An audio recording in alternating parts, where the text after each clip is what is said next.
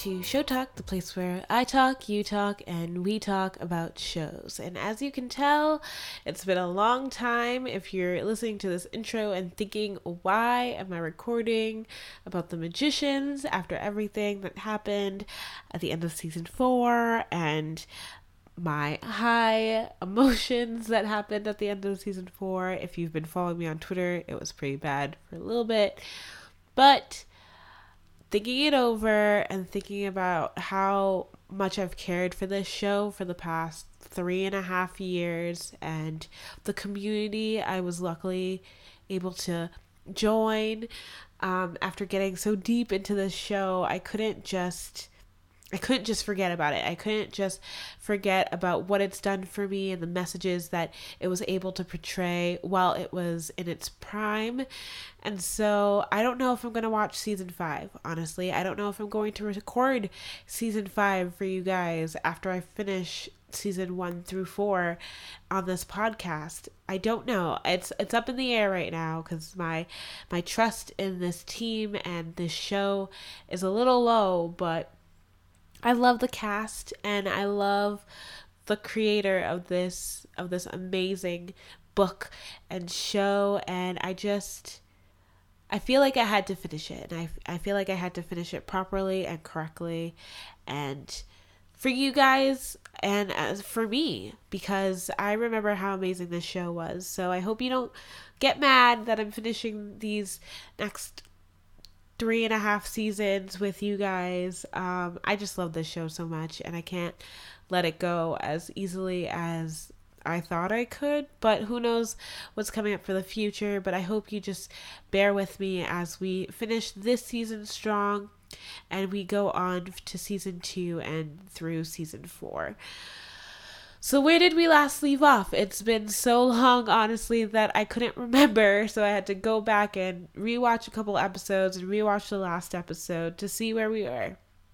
Last time we saw our group of kids, Katie, Penny, Alice, and Q were off to join Markowski. You know I can't say his name properly, but they were off to the trials, figuring out their skills and becoming greater magicians and how he could help them with that. And in between that, we found out some things. Penny found out that Katie was actually lying to him for so long, although they mended fences. After Katie found out that she was kicked out of Brakebills after the death of her mother, she had to leave Penny behind. Of course, he was heartbroken, so they're kind of broken up right now, and it's really sad. But although that relationship is crashing and burning like the sad Titanic that it is, the relationship between Alice and Q seems to be rising slowly but steadily, because after their little fox trip they went on, it seems that emotions, physical and mental, are pretty strong between the two of them. I don't know how I feel about the Alice and Q ship right now, but they're pretty cute. I can't lie.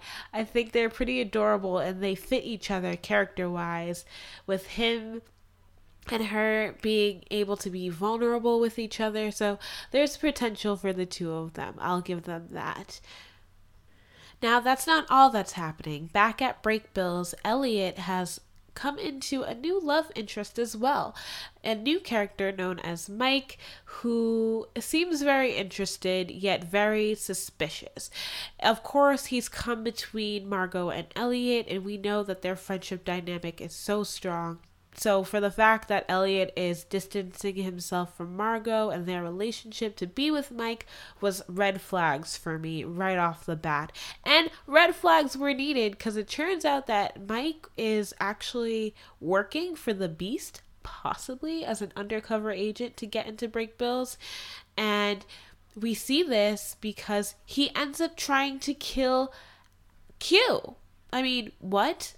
A butterfly here, a butterfly there. Okay, maybe I can ignore it, but the suspicions were high. Now you try to kill my main Q, my main character. Now I know you're evil. I don't believe a word that comes out of your mouth. But it's sad because Elliot was finally trusting somebody and finally believing that there was somebody on his side other than Margot that he could trust and that he could open up to. Now to find out that he wasn't such a great guy. Man, that killed me. That killed me so hard, especially because he deserves it with everything that's gone on in his life. But as we're mourning the lost love of Mike and Elliot, we have to see what Mike actually did. Although he was targeting Q, maybe for the beast, he indirectly ends up stabbing Penny, and we find that his wound is cursed and it's connected to Fillory, and the only way that they're able to save him is by figuring out that he still has feelings for Katie, which is a great thing for my ship heart between the two of them, but a bad thing because Katie is currently in the wind, honestly. But that's everything that's going on with them, and although we're able to keep Mike contained and figure out his connection with the beast, he still is more powerful than we ever thought he could. And he ends up killing Eliza, which we now find out is actually Jane. And now what do? We have no connection between Fillory and Brakebills and how to protect these kids into surviving another life against the beast, and now they're officially on their own.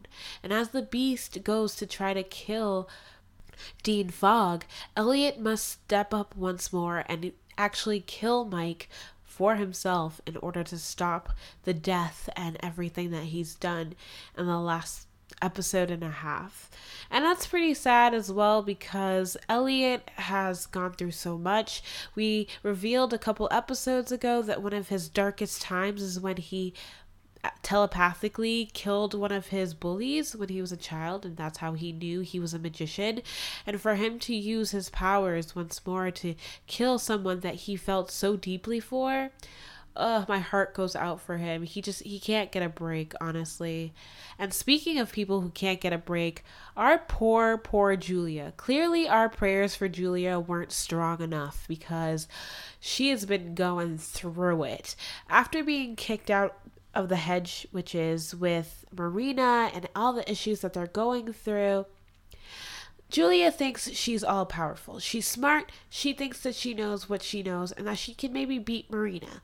And in that, she meets Katie's mother, who acts as an ally in order to get information, but also look for a community that she thinks she might be able to find in Julia.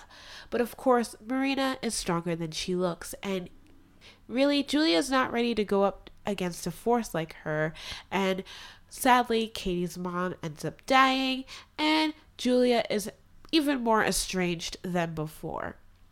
Her family actually ends up reaching out to Julia in order to help her because, of course, they don't know about magic, but they think that what she's going through really is drugs, possibly. She's going through a withdrawal, a addiction that they don't know how to help her with, and she ends up in the same facility that we saw Q in a few episodes back. And honestly, not gonna lie, I screamed karma because here she put Q back in a mental facility believing that he didn't have magic, and now she's in her own trying to get rid of magic, trying to let magic go for herself and having her move on.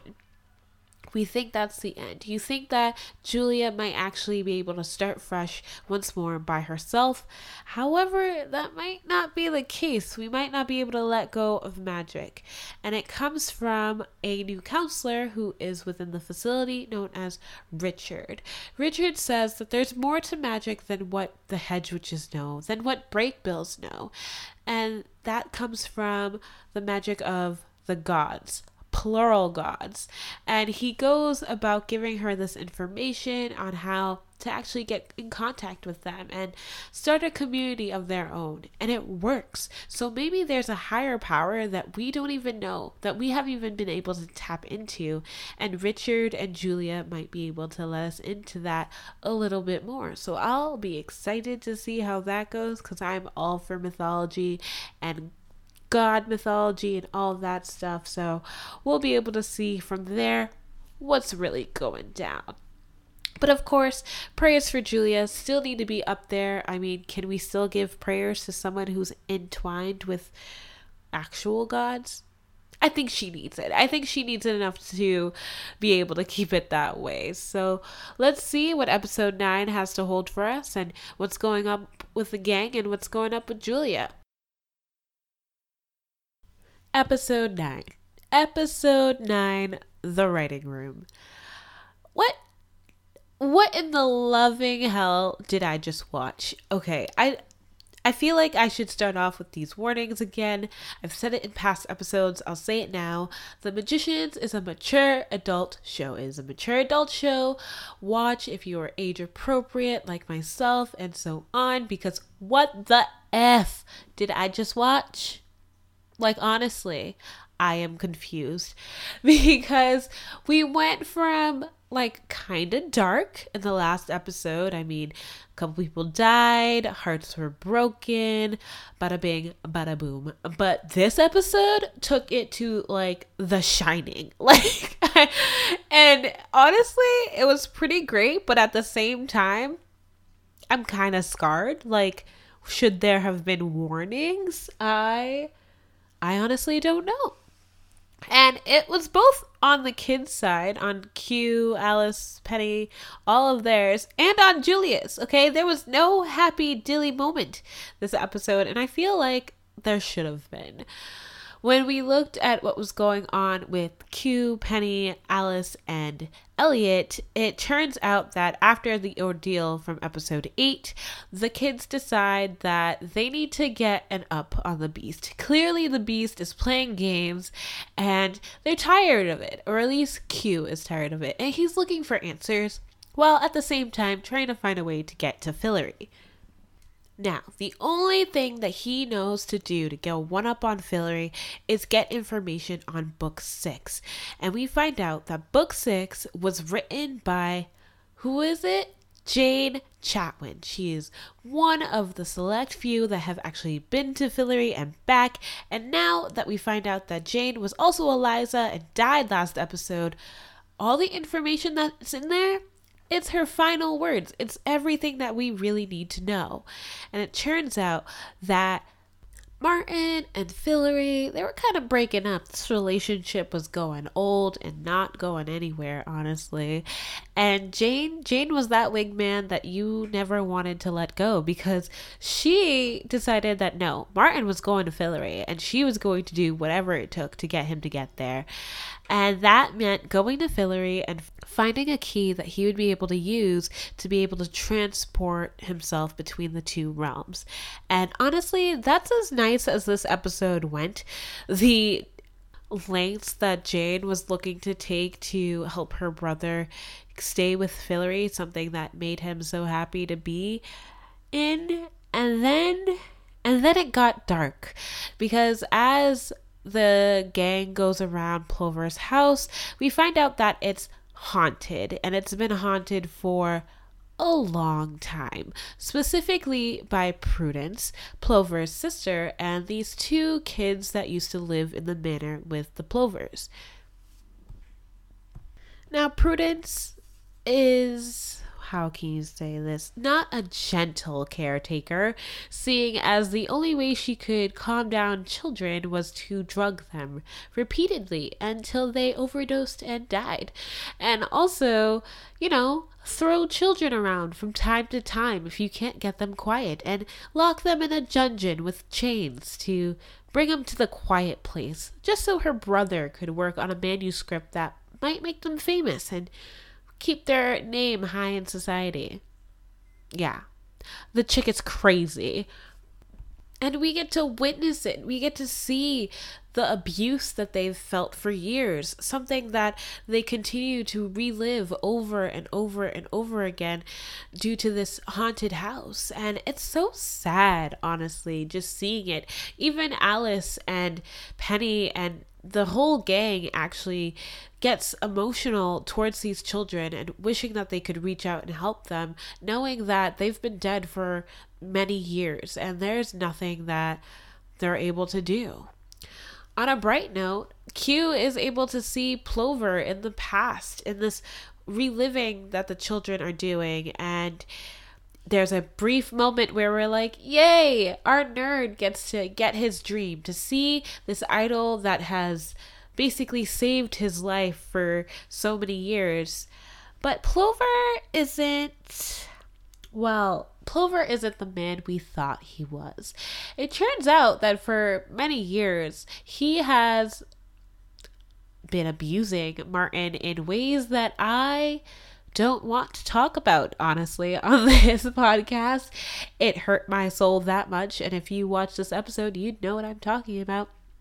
And I teared up for a moment because here is both sides I'm sad about. I'm sad for Martin because he had to face that for so many years, and he looked towards his sister to help him escape the abuse that he was going through from Plover for so long. And then you have Q who has to sit and watch Plover, this idol that he's held on a pedestal for so long, who's basically saved his life. He's said this many times, abuse Martin right in front of him, and there's nothing he can do, and I can see his heart just shatter on screen.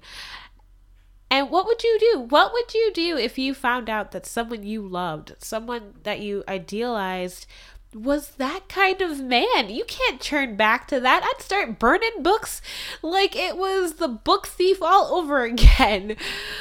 Man, that hurt. That hurt so much. But luckily, we were able to find the button, which ends up being in the pocket of one of the dead boys that used to live in the manor.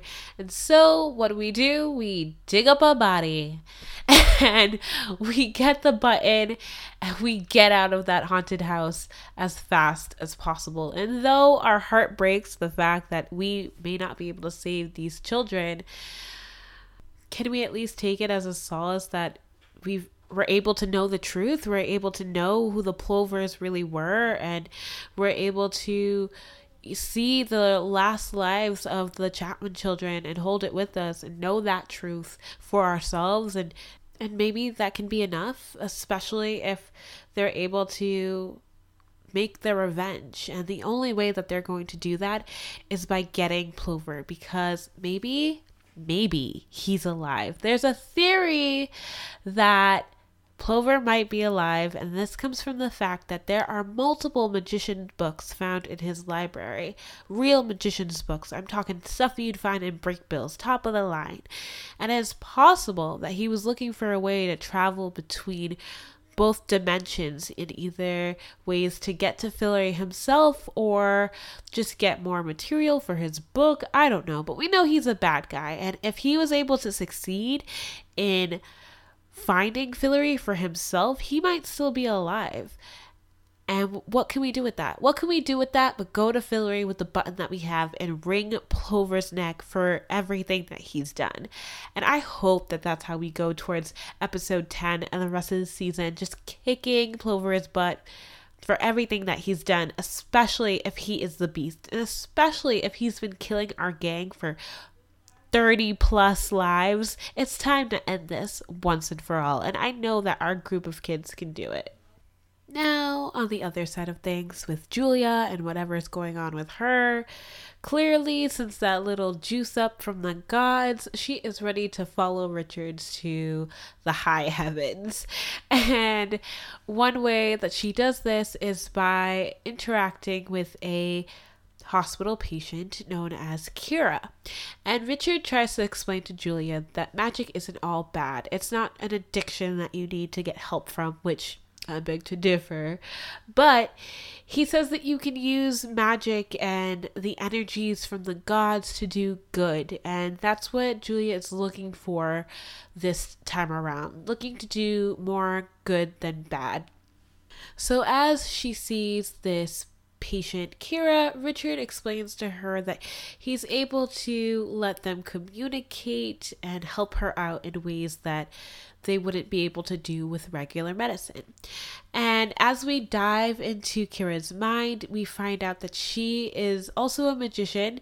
She is self-taught and she's smart and she gets it, and she teaches Julia a spell, I believe, that is incomplete but is looking to be finished, and it's their final big hurrah. It's the last thing that Kira has that she can pass on to Julia to use for good, to make a difference with.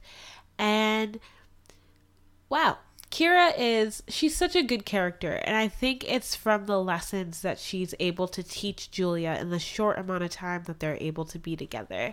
She kind of helps Julia see the good that magic has come from, to help her find herself and what used to make her happy, and letting her realize how strong she is.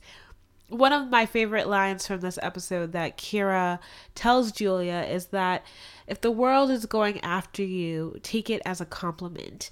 And oh my god, I want that just on a t-shirt now, because it's amazing. Because so much has happened to Julia, and sometimes it just feels like she's constantly being attacked. And maybe we should take that as a positive. Maybe we could just see how powerful and how smart Julia is, and I don't know, be happy about that, understand that, use that to the best of our abilities, and maybe that's what Julia needs. Maybe she can do that for herself going forward.